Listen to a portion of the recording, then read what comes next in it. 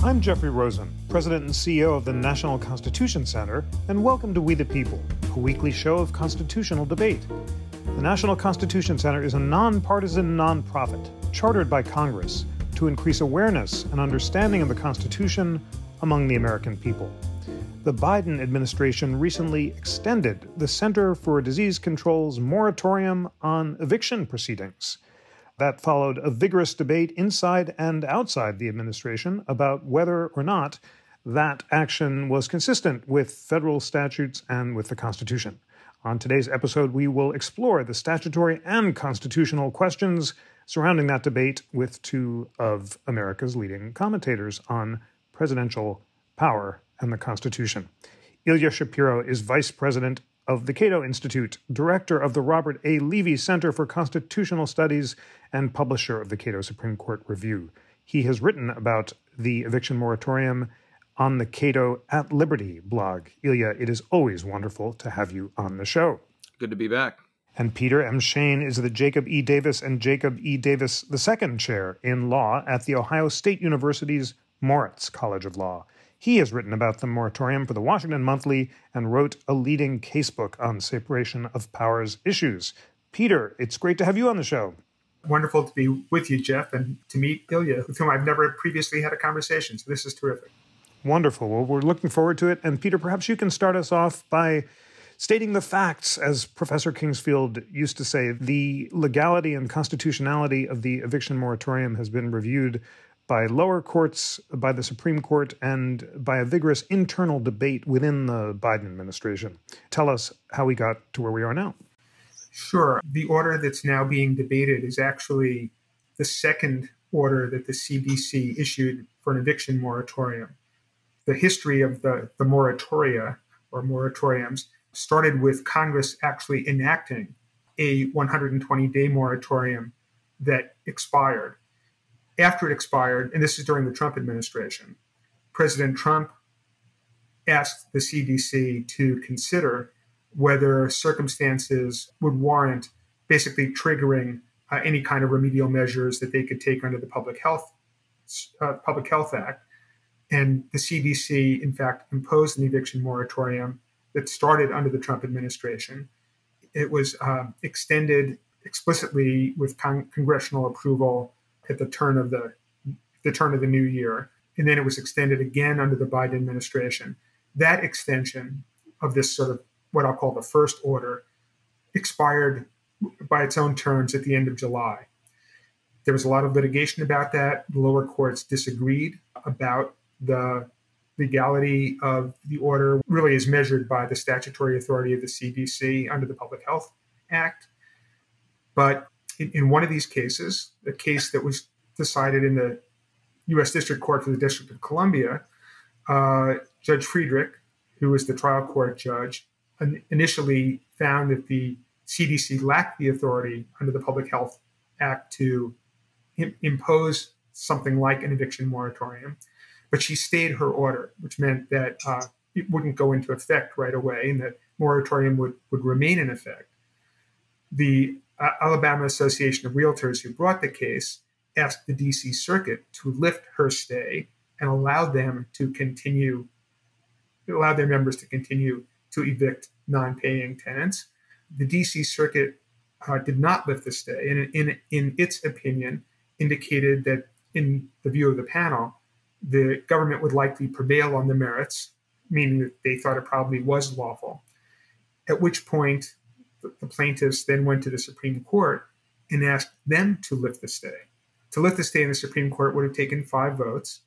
What happened is you had 4 of what we think of as the conservative bloc. They would have lifted the stay. They didn't offer any reasons, but they voted to lift the stay. The 3 that we ordinarily consider the liberals voted not to lift the stay, but they were joined by Chief Justice Roberts, also without explanation, and by Justice Kavanaugh.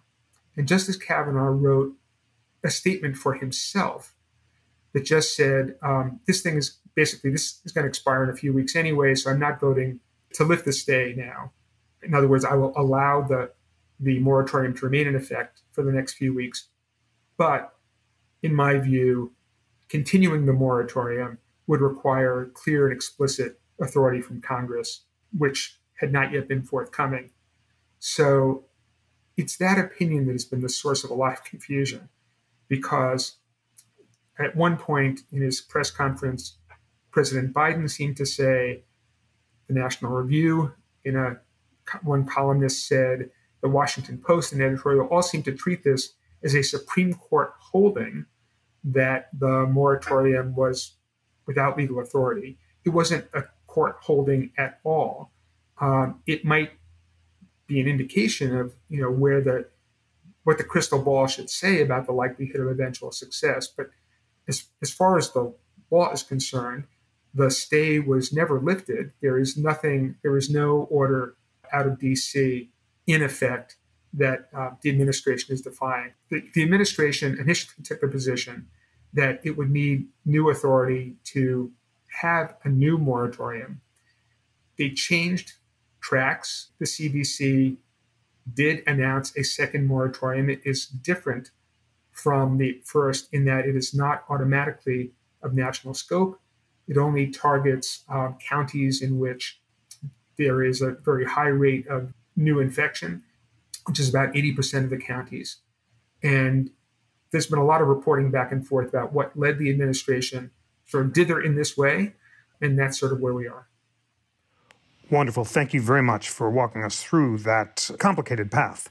So let's begin with the statutory language. Ilya, tell us what the relevant statute is and whether or not you think that the new eviction moratorium violates the statute. Well, thanks, Jeff. I'm going to quibble with characterization of this being a narrower moratorium. It still covers more than 80, maybe 90% of what the other one covered under the same terms, with severe criminal penalties for trying to engage in evictions. So it's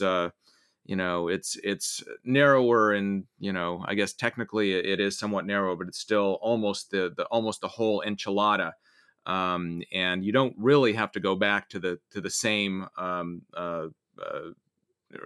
to the drawing board in drawing up the challenge. I think the legal arguments are exactly the same as in the ongoing litigation that, as you note, I'm still involved in. But this goes to the Public Health Service Act, which says that the Surgeon General, with the approval of the Secretary of Health and Human Services, is authorized to make and enforce such regulations as are necessary to prevent the introduction, transmission, or spread of communicable diseases, and may provide for such, quote, inspection, fumigation, disinfection, sanitation, pest extermination, destruction of animals or articles found to be so infected or contaminated as to be sources of dangerous infection to human beings, and other measures as in his judgment may be necessary. Now, the reason why I read out that whole long list is because that's important.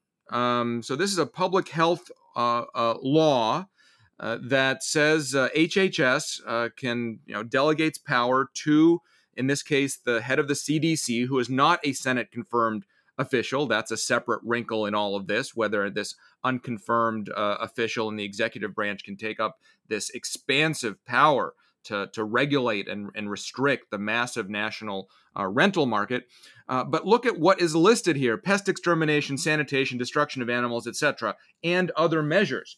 And so the problem is that you have this old canon of statutory construction. The Latin is ejusdem generis, which means of the same kind. If you're listing a whole bunch of things and then you say, and other such things or other things, they're kind of that same kind.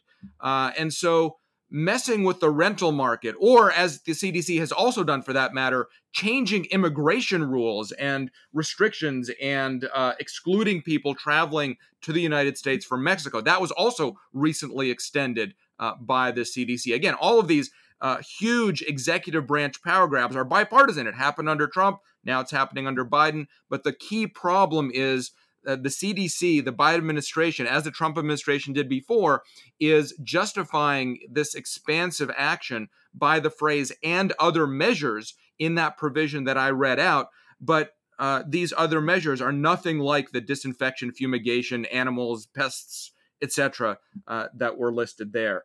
And that fundamentally, even before we get to more basic issues of constitutional law, whether Congress probably properly delegated that power to HHS, which in turn delegated to the CDC, for that matter, an even more basic concept of whether Congress, the federal government, can even regulate local rental markets. Before we even get to all of that, which I think we will, just the technical statutory interpretation poses a problem, because if the government is saying that other measures part of the provision says, well, anything, well, then why have that list?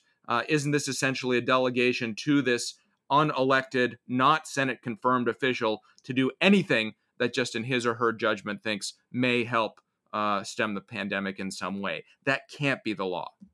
Peter, as Ilya says, much of the statutory debate turns on the scope of this second sentence, which he read.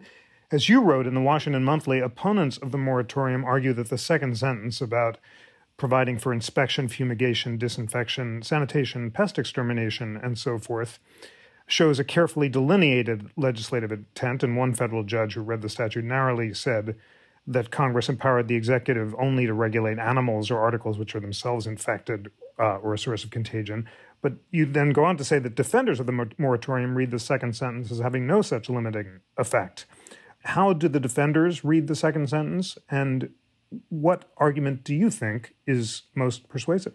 The defenders of the moratorium read the second sentence as, in a way, confirming the breadth of the first sentence. So the first sentence that Ilya read does, on its face, encompass eviction moratoriums or indeed other unspecified measures.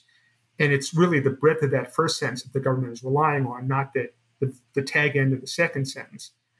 The second sentence deals with a bunch of measures that would involve seizures of property or trespasses that would otherwise create Fourth Amendment issues unless Congress had authorized administrative measures of this kind. So one way of thinking about the two sentences from the proponent's point of view is the first measure says, if we, the CDC, have figured out that something is necessary to prevent the communication of disease across state lines, we can take that measure. And the second sentence says, and we can do that even if it involves measures that would amount to search and seizure.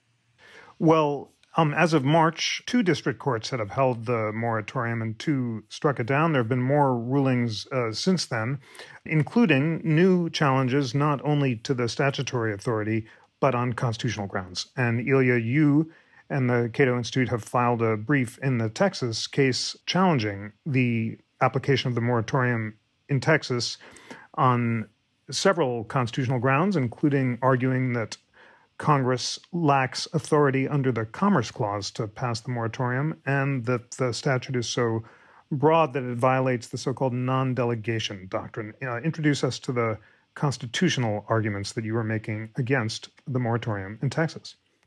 Sure. The arguments work the same way, whether they're in Texas or D.C. or Ohio or anywhere else, because there's one moratorium. Well, there was one. Now there's a different one. It's all coming from Washington, which is the problem, and actually raises a separate issue that different states are trying to address this issue with their own state eviction moratoria or other measures, and the CDC, in its own terms, can only act when state measures are insufficient. But in any event, there's a very fundamental problem about whether the federal government has any regulatory authority over local rental contracts. I mean, when somebody is renting, we're not talking about large commercial enterprises with multi-state leases or what have you of warehouses and facilities and so forth. We're talking about local apartments or houses or things like that. The things that probably most listeners are familiar with. They might be renters themselves. They surely were renters when they were, younger, etc.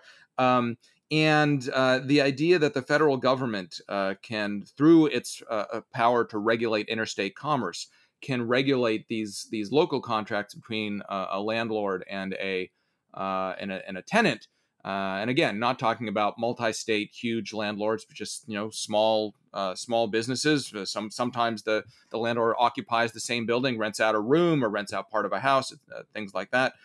That goes beyond, I think, the Congress's power to regulate, interstate commerce. Again, Congress doesn't just have a blank check to regulate anything that has a dollar sign in front of it. There has to be that nexus, and the definition of commerce is generally, or at least was understood at the time of the enactment of the Constitution, of the ratification, that commerce means trade. It's not just anything that has a dollar sign attached to it. And also, it's unclear that Congress can delegate away. This is a separate a constitutional argument, the non-delegation argument, that it's unclear that Congress can delegate away, even if it did have the power to regulate these local contracts for renting property, can delegate that power, which is legislative, to the executive branch, albeit there hasn't been an invalidation of a congressional delegation to the executive branch since 1935.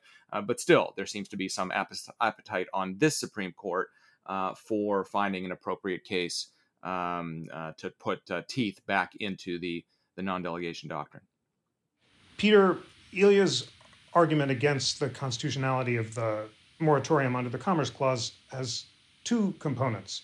First, that Congress can't regulate evictions because they're local rather than national activities and therefore don't affect interstate commerce.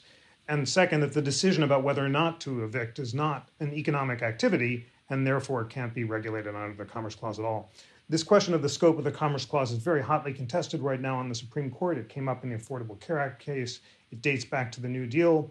Tell us, under existing precedents, and the most recent important one is the Affordable Care Act case, do you find the argument that the eviction moratorium is unconstitutional under Congress's commerce power convincing or not?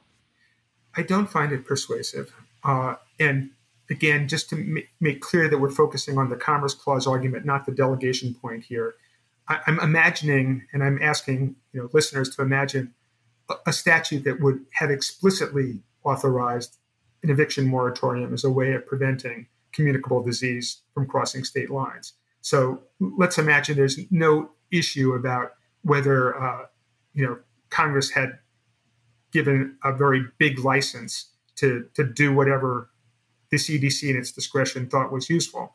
Instead, that they had spelled out very clearly that they wanted an eviction moratorium. The most recent, comprehensive statement or synthesis of the Supreme Court's thinking about what the Commerce Clause allows was actually United States versus Lopez in the 1990s. This is an opinion written by then Chief Justice Rehnquist, who, even though Lopez, which invalidated an aspect of I forget the exact name of the statute, but it's the statute that prevented guns from being carried within a certain number of feet of schools. Chief Justice Rehnquist said that this case left intact the authority of Congress to protect interstate commerce from threats, from wherever they might come, including from local events, local transactions. And we've seen this in with regard to anti-discrimination law. We've seen this with regard to environmental law. There's really no doubt that the transmission of COVID in any of its variants has had an astounding effect on interstate commerce. And if Congress believes that limiting the communicability of the disease over state lines would, or at all, would protect interstate commerce, even the transmission of the disease locally. I mean, if I'm staying out of a restaurant because I've caught COVID from somebody, my neighbor, can't get much more local than that, but I'm not going to a restaurant. If I'm not going to a restaurant, well, that restaurant's purchase of food interstate is going to go down. Their purchase of supplies interstate is going to go down. The same, you could say that with regard to hotels, entertainment, virtually any industry. So Congress could decide that the spread of COVID is an enormous threat to interstate commerce, and it could authorize interstate commerce to be protected from this threat. I should also say Congress could also word such a statute in a way that they were regulating directly people who participate in interstate commerce. That is, Congress could have said that, at least renters or, landlords who are engaged in interstate advertising or have some other connection with interstate commerce, that they cannot conduct evictions during this moratorium. So they could have done it with that kind of jurisdictional provision, or they could have relied on just the threat to commerce in general. With regard to the fact that, we're talking about a government practice, it's still a government practice that is the eviction practice. It's still a government practice triggered by landlords based on the non-payment of rent. And it is so intimately connected with an economic transaction that I think it's just very hard to argue that it's beyond Congress's authority to regulate, assuming this other nexus with interstate commerce. Ilya, invoking the Lopez case, which Peter just cited, you note that Lopez distinguishes between what's truly national and what's truly local, and you argue that Congress can only regulate interstate economic activity and not non-economic activity, and the legal process of eviction is not economic in nature. An eviction cannot be produced, distributed, or consumed. It cannot be sold, exchanged, or bartered.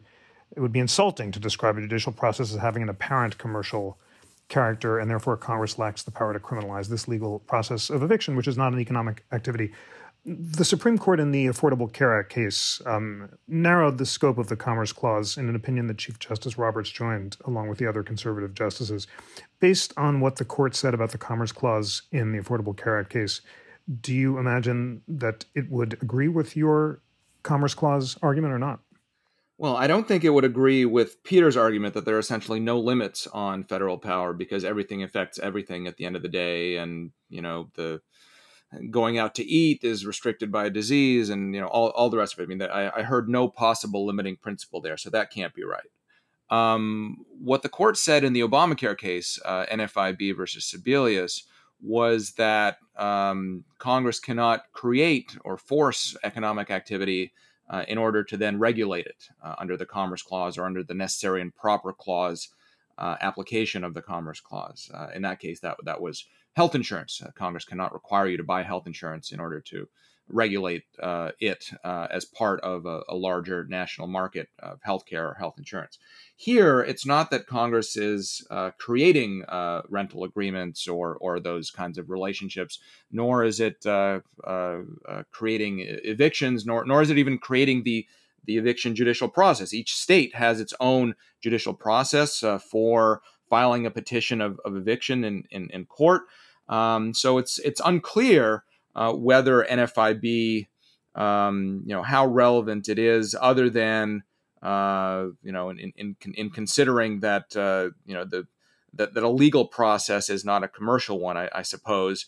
But here the argument is over whether the whole rental relationship or forcing someone out of their home has an economic effect in various ways, whether that is a proper way of regulating interstate commerce relating to, I guess, the pandemic's impact on the national economy. So I think it's a different sort of issue than NFIB was, but it is somewhat similar to Lopez in that there it was regulating someone's possession of a gun near a school, and here it's regulating a contract or a legal process of eviction, which you correctly characterized Cato's brief as describing an attempt to regulate or an improper regulation of non-economic activity.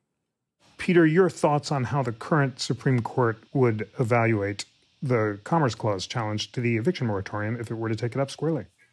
I suspect that the current Supreme Court, first of all, I always tell my classes in constitutional administrative law that my crystal ball comes with the weakest batteries possible. So, I offer this prediction with some hesitation. I think the chances are pretty significant that this court would find that the moratorium order exceeded statutory authority. I don't think that that's an unreasonable guess, given what Justice Kavanaugh said, and that there were 4 people who would have lifted the stay on the first on the order banning the first moratorium. But I don't think this court would even reach the constitutional question. I think the court would, and clearly a court persuaded that the moratorium was unlawful, as exceeding the statute, would not need to and could not properly reach the constitutional question. Ilya said that he didn't hear in my response a limitation on Congress's Commerce Clause powers, but so I'll be explicit. The limit is the limit that the court referred to in Lopez and also in the Morrison case on the Violence Against Women Act, which is that the aggregation of activity that is being regulated has to be activity that is economic in nature. Now, I understand, and again, this is not a trivial or silly argument that by regulating eviction, what's being regulated is the use of a judicial process, but it is the use of a judicial process that is intimately connected with the enforcement of an economic obligation. And I just have a hard time imagining that the court would accept that argument. That is the argument that is somehow not economic activity. The entire arrangement, the entire relationship between landlords and tenants strikes me as being within the bounds of what the court is willing to consider economic. Ilya, you and Cato make other constitutional arguments against the moratorium in the Texas case, including the argument that it intrudes on state sovereignty and violates the non-delegation doctrine. Tell us what the non-delegation doctrine is and why you think that the moratorium violates it. Well, I mentioned this in passing before, that Congress can't delegate the legislative power to the executive or to anyone else for that matter. This is the idea that we have the separation of powers, and if Congress wants, Congress is the lawmaking body, and the executive is the law enforcing or executing body, and never the twain shall meet. So there has to, the Supreme Court jurisprudence says that there has to be an intelligible principle. We don't expect Congress necessarily to write every jot and tittle of the regulations by which the modern administrative state operates. But it can't just be a blank check saying you can do whatever you want in any given area. In recent years, there have been a number of writings from the court, from what now constitutes a majority of justices, saying that they're uneasy that with the current scope of the delegation power, seemingly unlimited, and they're looking for the appropriate case in which to put teeth back into that doctrine, which, as I mentioned at the outset, has not been used to invalidate an act of Congress since 1935. Could this be the case? I'm not sure. Most scholars thought that what the court was looking for is some completely low profile, very technical, maybe bankruptcy or some other area of law where they could start reactivating the non-delegation doctrine. And so, I would expect that if the plaintiffs succeed here in their challenge to the moratorium, that it would be more on the statutory argument without reaching either of these constitutional ones, frankly.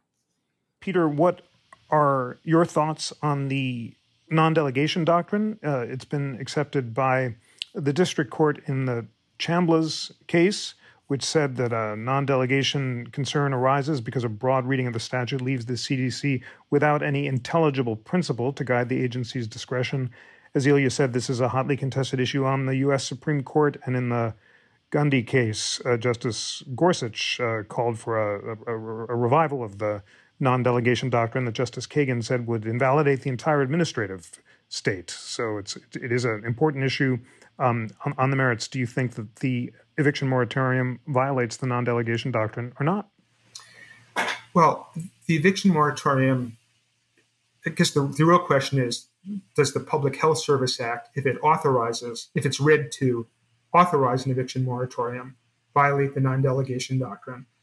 The theory being that to allow the first sentence to go as far as the government wants it to go is basically to write a blank check for administrative discretion, unconfined by, as Ilya said, the intelligible principle that the court ordinarily requires as a sign that the delegation of policymaking authority is sufficiently channeled to be constitutional. I think, I'll just say again, so Ilya and I have found a point of agreement here, which is if this court were to find this particular element of the case troubling, if they were worried about how broad a reading the government is urging for that first sentence, they would most likely use that concern as a way of reading the statute narrowly. There is a canon of construction that is a rule of thumb that courts ordinarily use. I'm sure you've discussed it in a variety of contexts, called the constitutional avoidance doctrine. If you have a statute that could be read in two different plausible ways based on the text, but one of those linguistically plausible ways would raise a serious constitutional question, that indicates the judges or other interpreters should prefer the other reading, the non-troublesome reading. So a judge who believes that Congress, if it were to write this much discretion into the CDC's operating authority, if they really think that that's a constitutional problem or raises a serious constitutional issue, that would be a reason for reading the statute the way that Ilya is urging, that is to read the second sentence as being an indication of how limited the statute is. It doesn't really apply as broadly as a literal reading of the first sentence would permit. On the bigger question of the non-delegation doctrine, I have to say, it is something to see, the new enthusiasm for the non-delegation doctrine after we've now had, we have to go back to the early New Deal to find the only cases in the history of the court in which the non-delegation doctrine has ever been used to invalidate acts of Congress. And one reason, and I think there are two reasons for that. Maybe the primary reason is the court is very conscious of its own, the unelected nature of the federal judiciary, and its concern that in tightening up on the delegation doctrine, it is inviting itself perhaps to edge too close to usurping the legislative role and deciding how much discretion is too much or too little for the executive branch to have. That's a question of democratic politics that ought to be left to the elected branches. And the second thing is, nobody's come up with what 5 justices agree is a compelling alternative, more robust version of what the non-delegation doctrine requires, other than the intelligible principle requirement. Justice Gorsuch, in his Gundy opinion, does suggest what other tests might be, but they have not gotten a majority's endorsement because they would all be hard to apply in any kind of objective way. There's interesting scholarship going on now, of course.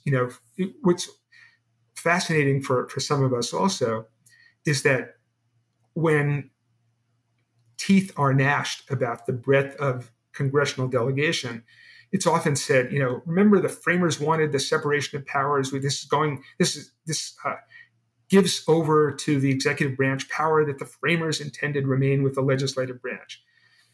But there's interesting historical argument the other way, namely that there's an important article by Nick Bagley and Julian Mortensen at Michigan that suggests that the non-delegation doctrine, properly understood, really is only a bar to delegating authority that Congress cannot take back, that it would only be the inalienable divesting of legislative authority that's barred by the Constitution, not by giving the executive branch very broad administrative discretion to do what it thinks best. And Nick Perillo at Yale has written an equally fascinating paper showing how much authority Congress delegated when it passed the kind of first set of direct federal taxes the first set of federal taxes had to be applied based upon property, not there was no income tax, which required property to be valued in every state. They set up federal boards in every state that came up with rules for local assessment. And those rules were completely unconstrained by any statutory criteria. They were just, the boards were to use their best judgment. And so I just want to say, for me, I think it's ironic that the plea to reinvigorate the non-delegation doctrine comes from folks who claim to be constitutional originalists, but are not always as nuanced in their historical investigation as might be appropriate. Ilya, you've both agreed that the court is less likely to invalidate this eviction moratorium if it were to decide it on constitutional grounds than to construe the statutory language narrowly and avoid the constitutional questions. Given that, are there other cases or challenges on the horizon that you're following or involved in that you think are more likely to give the court an opportunity to re-examine the scope of the Commerce Clause and the non-delegation doctrine?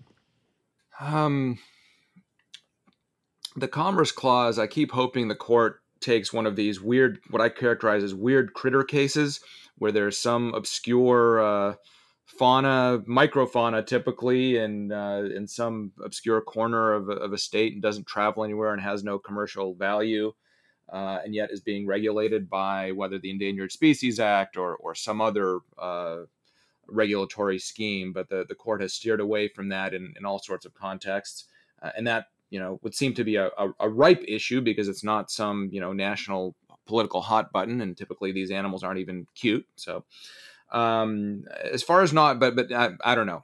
It would take some other new novel scheme for Congress to come up with, like Obamacare 10 years ago, for the court to start looking at that sort of thing. As far as non-delegation goes, I'm in a lot of talking groups where people, administrative law experts, are thinking about what would be the ideal case or what the standard would be. Peter mentioned that nobody's come up with anything better than the intelligible principle, and that's probably right. And you can kind of, I think when a suitable case comes up, and I expect it would be, as I said, with something non-sexy, some very technical area of law or regulation where Congress just gave super broad discretion to this or that secretary or agency head, that the court won't establish some new principle. It'll just say, whatever the rule is, whatever the scope of the delegation power is, this goes beyond it, because there really is no limit if we allow this. Well, it is time for closing arguments in this informative and important discussion. And Peter, the first is to you. Please sum up for our rapt We the People listeners why you believe that the Biden administration's latest extension of the eviction moratorium does not violate federal statutes or the Constitution. Well, the thing I want to say confidently is that it is not unconstitutional, because the Biden administration is not purporting to rest on some novel theory of presidential power. They are not claiming the authority to defy any court order. There's been no court order that the administration is defying. The only authority that they're claiming is the authority, they're claiming that the Public Health Service Act, properly interpreted, gives the Centers for Disease Control authority to employ measures to prevent the transmission of communicable disease across state lines, and that this is that the eviction moratorium is a proper exercise of that statutory authority. So I want to say with 100% confidence that there's no separation of powers conflict here. The issue of statutory interpretation, I think, is a question about which reasonable minds could differ, as Judge Calabrese said in Ohio. I would lean toward the government's argument, mainly because I think it's consistent. It is consistent with the first sentence of the paragraph at issue, but also because I think it best gives effect to the purpose of the statute, which is to empower the government to solve a problem, a public health problem, when that problem becomes one of concern to every state, not just any one state and locality. But it is a close question, and I do want to say I would feel before I had a confident answer on this. I know a podcast you should always have a confident answer. To really have the confidence in my answer that I would want as a judge, I would really want to know more about the entire statutory framework that applies in cases like this, and not just focus on the two sentences alone. Thank you so much for that. There is no need for confident answers on We the People podcast, which is all about vigorous and respectful intellectual debate and learning from each other. Ilya, you're the last word to teach our We the People listeners and try to convince them. Please sum up why you believe that the eviction moratorium is not authorized by federal statute and violates the Constitution. Well, first of all, Jeff, I must say that I agree with Peter's description that there is no current Supreme Court order that the Biden administration is violating by promulgating this new moratorium. I think the president did kind of muddy the waters, as Jack Goldsmith described in a piece at Lawfare that you referred to at the beginning of this podcast, in making it seem that he was in open defiance of the law. I think he is sort of, or the administration is showing a bit of, whether it's contempt or just slapping the olive branch that Justice Kavanaugh extended by allowing the moratorium to stay in place when he did, even though he thought it was unconstitutional, or going beyond agency power, rather. And so it does look like the president was announcing that he thought he probably didn't have the power to do it, but at least let's keep it going for a while so we can keep distributing this money until courts stop that. And that really made it seem like something, from Andrew Jackson saying the court has ruled and now let it enforce it, or the DACA example with President Obama saying 22 times, I'm a president, not a king. Can't do this. And then he did it anyway when he talked to the right lawyers. So, this is, I think there are elements of bad faith here that really go back to the idea that if an agency, CDC or otherwise, has this expansive, limitless power to do anything that it thinks might have an impact on the pandemic, then we really are not a nation of laws, but of men and women.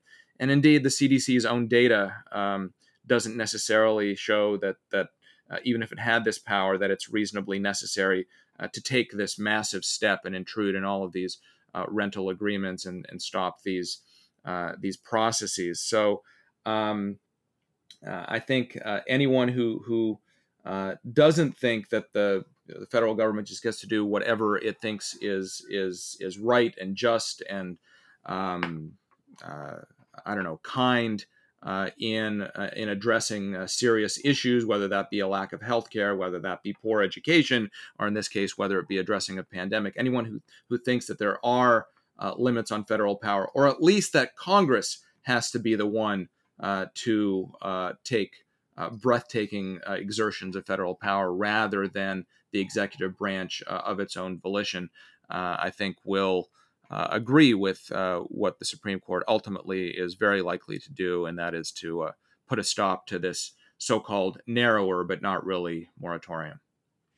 Thank you so much, Peter Shane and Ilya Shapiro, for a respectful and illuminating discussion of the legal and constitutional issues surrounding the eviction moratorium, full of nuance and complexity, just like the Constitution itself. Peter, Ilya, thank you so much for joining. Great to be with you, Jeff. An illuminating discussion as always. Today's show was produced by Jackie McDermott and engineered by Greg Scheckler. Research was provided by Amy Liu, Olivia Gross, and Lana Ulrich. Please rate, review, and subscribe to We the People on Apple Podcasts and recommend the show to friends, colleagues, or anyone anywhere who is hungry for a weekly dose of constitutional, statutory, and legal debate.